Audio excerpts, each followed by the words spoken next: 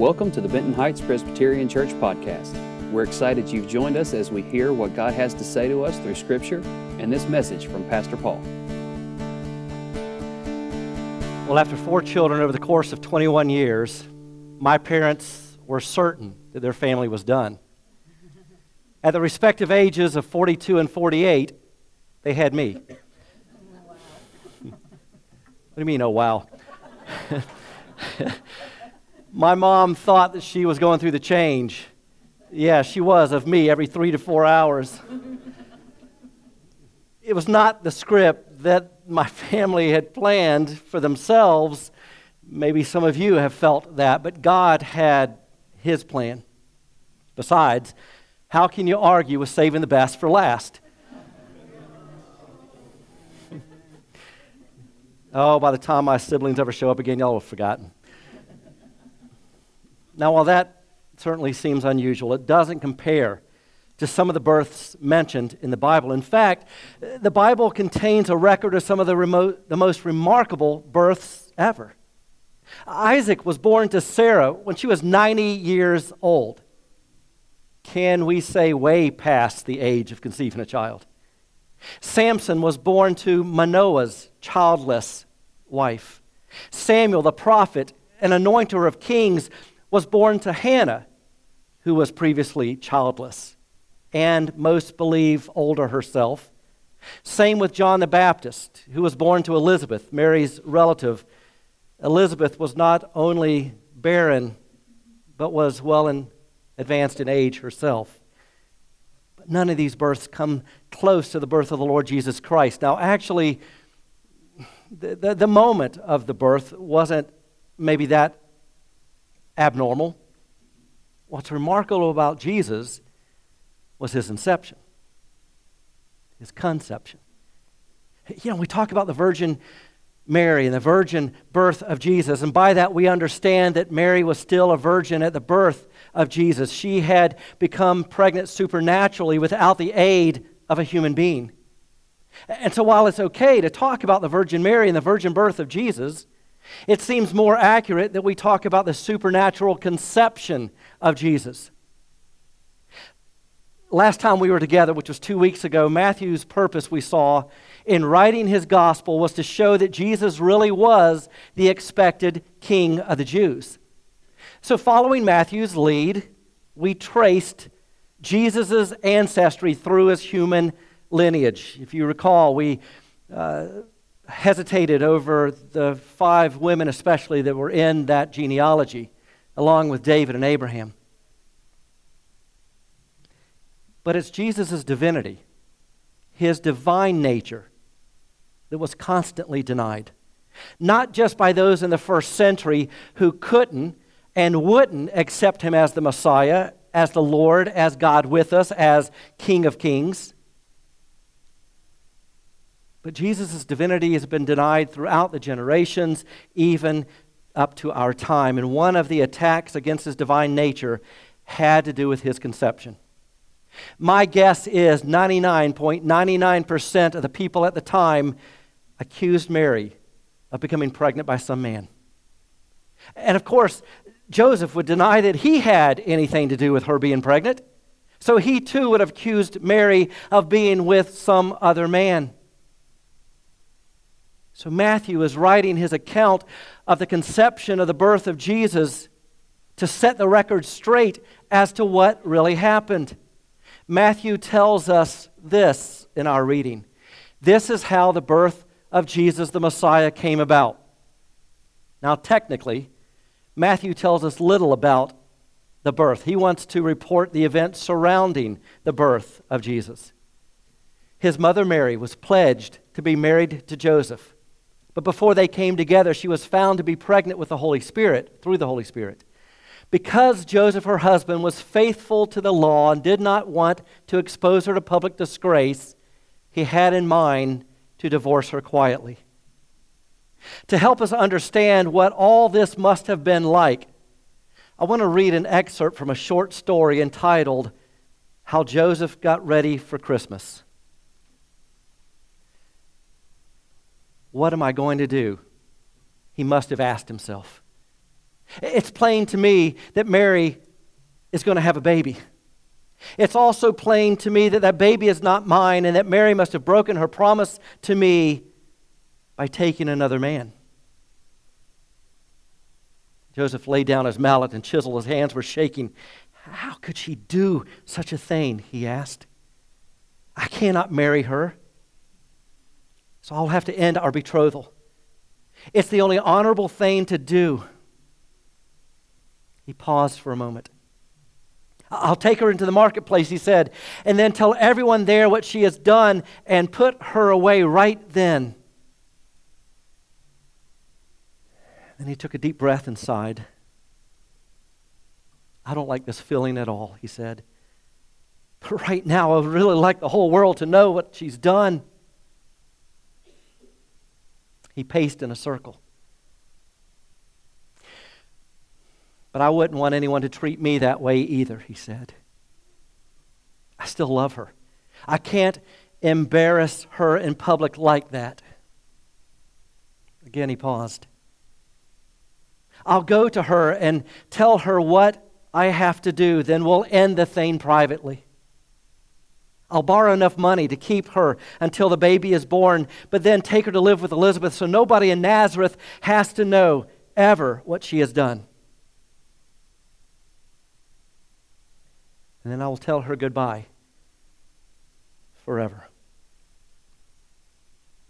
He walked inside and paced around the room, his mind filled with anxiety and confusion, not knowing that these feelings signaled that he was in danger of doing a grave wrong. He walked outside and looked at the stars.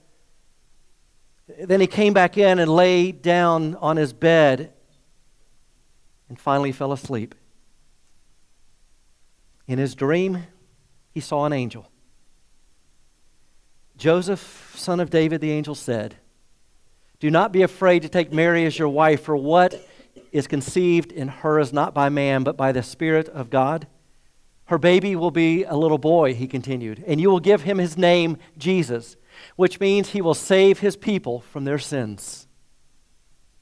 When Joseph awoke, he pondered what he had seen and heard. In doing so, he felt the anxiety and confusion drain away, to be replaced with so much peace that he totally forgot his plan to put Mary away, and instead gladly took her as his wife.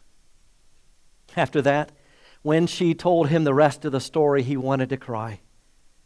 I will not leave you, he said, and I will adopt your son and be his earthly daddy. That excerpt that I just read is from a short story by our own Leon Smith. And I wanted to share that with you this morning with his permission. He was here at the early service. He knew that I was going to do that. Well, then to finish our text, all this took place to fulfill what the Lord had said through the prophet. And then he quotes from Isaiah, the virgin will conceive and give birth to a son, and they will call him Emmanuel, which means God with us. When Joseph woke up, he did what the angel of the Lord commanded him and took Mary as his wife, but he did not consummate their marriage until she gave birth to a son, and he gave him the name Jesus. Now, we knew how the story was going to end. We've heard this dozens of times. We knew Joseph would do the right thing, especially after the angel set him straight. But let's consider what each of the major players contributed to the story. First, notice the dilemma of Mary. Matthew began our text this morning with this. This is how the birth of Jesus the Messiah came about. His mother Mary was pledged to be married to Joseph. Following ancient Jewish customs, Mary was pledged to be married, that is, betrothed to Joseph. It's quite likely that Mary was as young as 13 or 14. Joseph being older, maybe early 20s, some guess maybe even a little older, guessing that because by the time Jesus gets to adulthood, we don't hear of Joseph anymore, leading us to conclude that due to an older stage in his life, he has already passed away. In any case, according to Jewish custom, the betrothal signified much more than an engagement in the modern sense. There was this carefully laid out plan to be followed. You see, at that time, a Jewish marriage consisted of two stages, the betrothal and the wedding ceremony.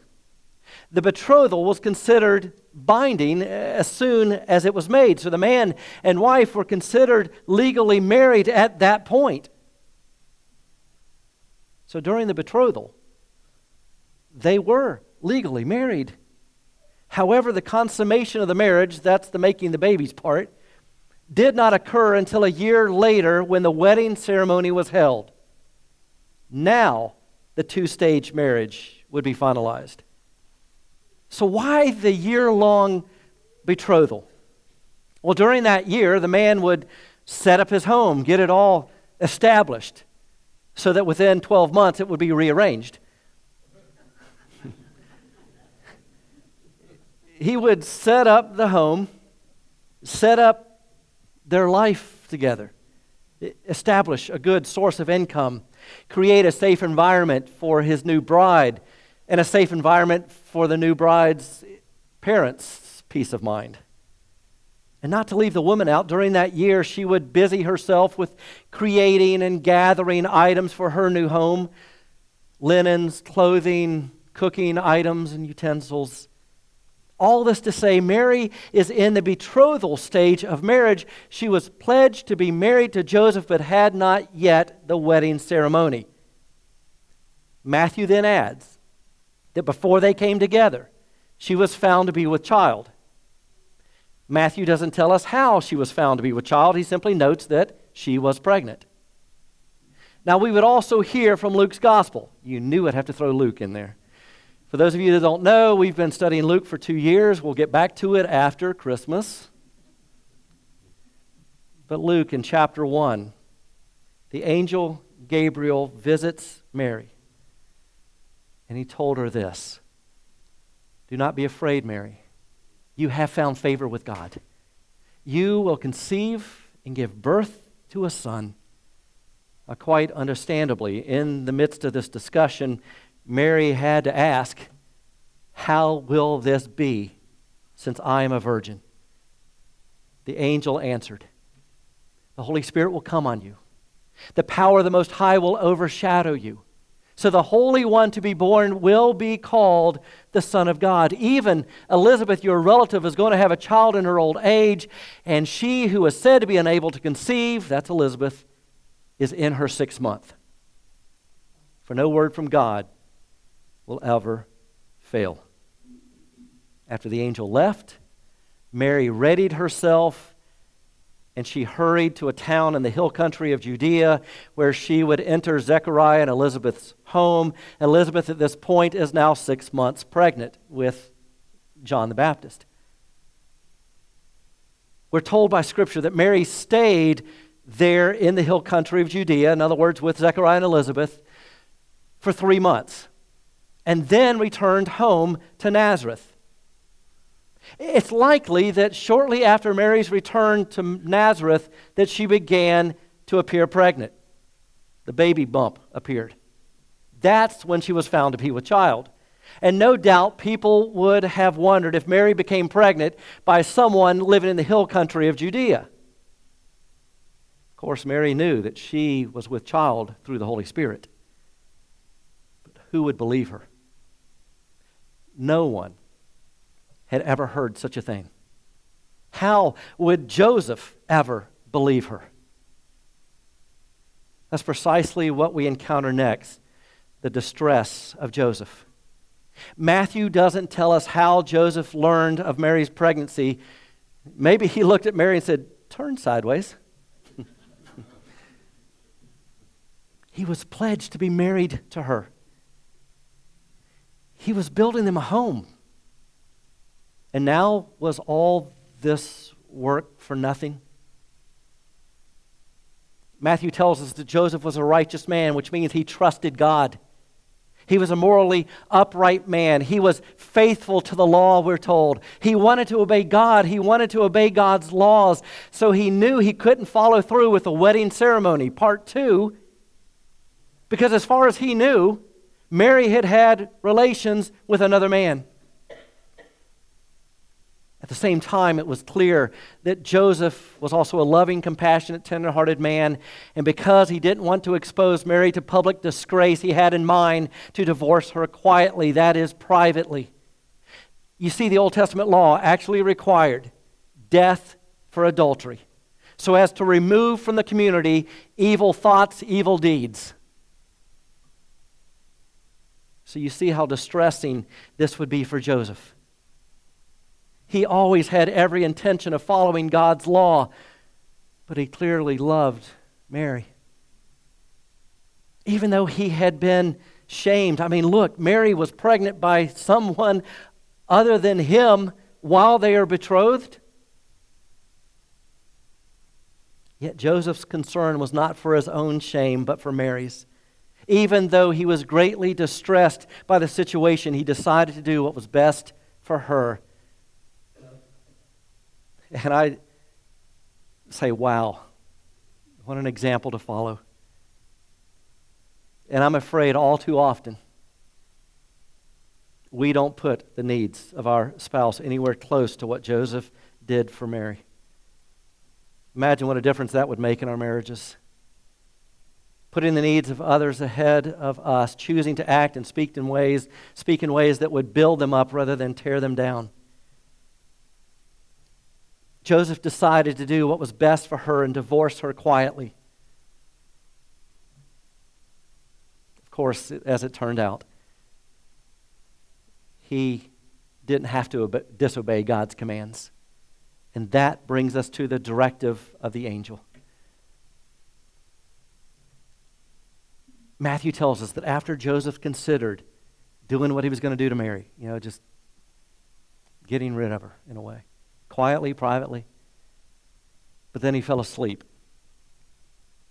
And the angel of the Lord appeared to him in a dream. Let me remind you what he said to him. Do not be afraid to take Mary home as your wife, because what is conceived in her is from the Holy Spirit. She will give birth to a son, and you are to give him the name Jesus, because he will save his people from their sins. What a remarkable turn of events.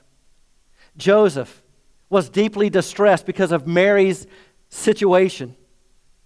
And suddenly, while he was sleeping, an angel appeared to him and gave him the most incredible message that Mary was really pregnant by the Holy Spirit. Can you imagine how Joseph must have felt? Mary had not lied. What she said was really true, but more than that, the child that Mary was carrying was the promised Messiah. He was the king that Joseph and all of his people were waiting for. Now think about this. Joseph goes from the lowest of lows when he assumes Mary has cheated on him to the highest of highs to come to the realization that that's not true. To being completely blown away when he also realizes he's now going to be dad to the King of Kings, God with us, Savior of all mankind. So we've talked about Mary and Joseph and the angel. And throughout, we really see that Jesus is at the center of it all. That's truly the central message of the Gospel of Matthew. It's the central message of Christmas. As the angel announced, Jesus is the only one who will save his people from their sins. You and I sin. We do it on a daily basis. We deserve punishment. But this child of Mary would, at the age of 33, take on all our sin in his body on the cross. He paid the penalty for all of our sin. Not because we deserved it. Not because we had worked hard enough to merit it. Not because we've been good enough by the way we live. But in the words of the Apostle Paul to Timothy, he has saved us and called us to a holy life, not because of anything we have done, but because of his own purpose and grace. This grace was given us in Christ Jesus before the beginning of time. That's what we celebrate at Christmas. So let me ask you, do you know Jesus? Do you know that He loves you? Do you know that He wants to have a relationship with you? If you haven't opened your life to Him, and you want to know more about what that means, I'll be up front at the close of the service. Come and we'll talk together. Or if there's anything on your heart for which you want prayer for yourself or for someone else, we'll meet together. We hope you found this message to be encouraging. We'd love for you to join us on Sunday mornings. Find us on Facebook and Instagram and at bhpres.org for more information.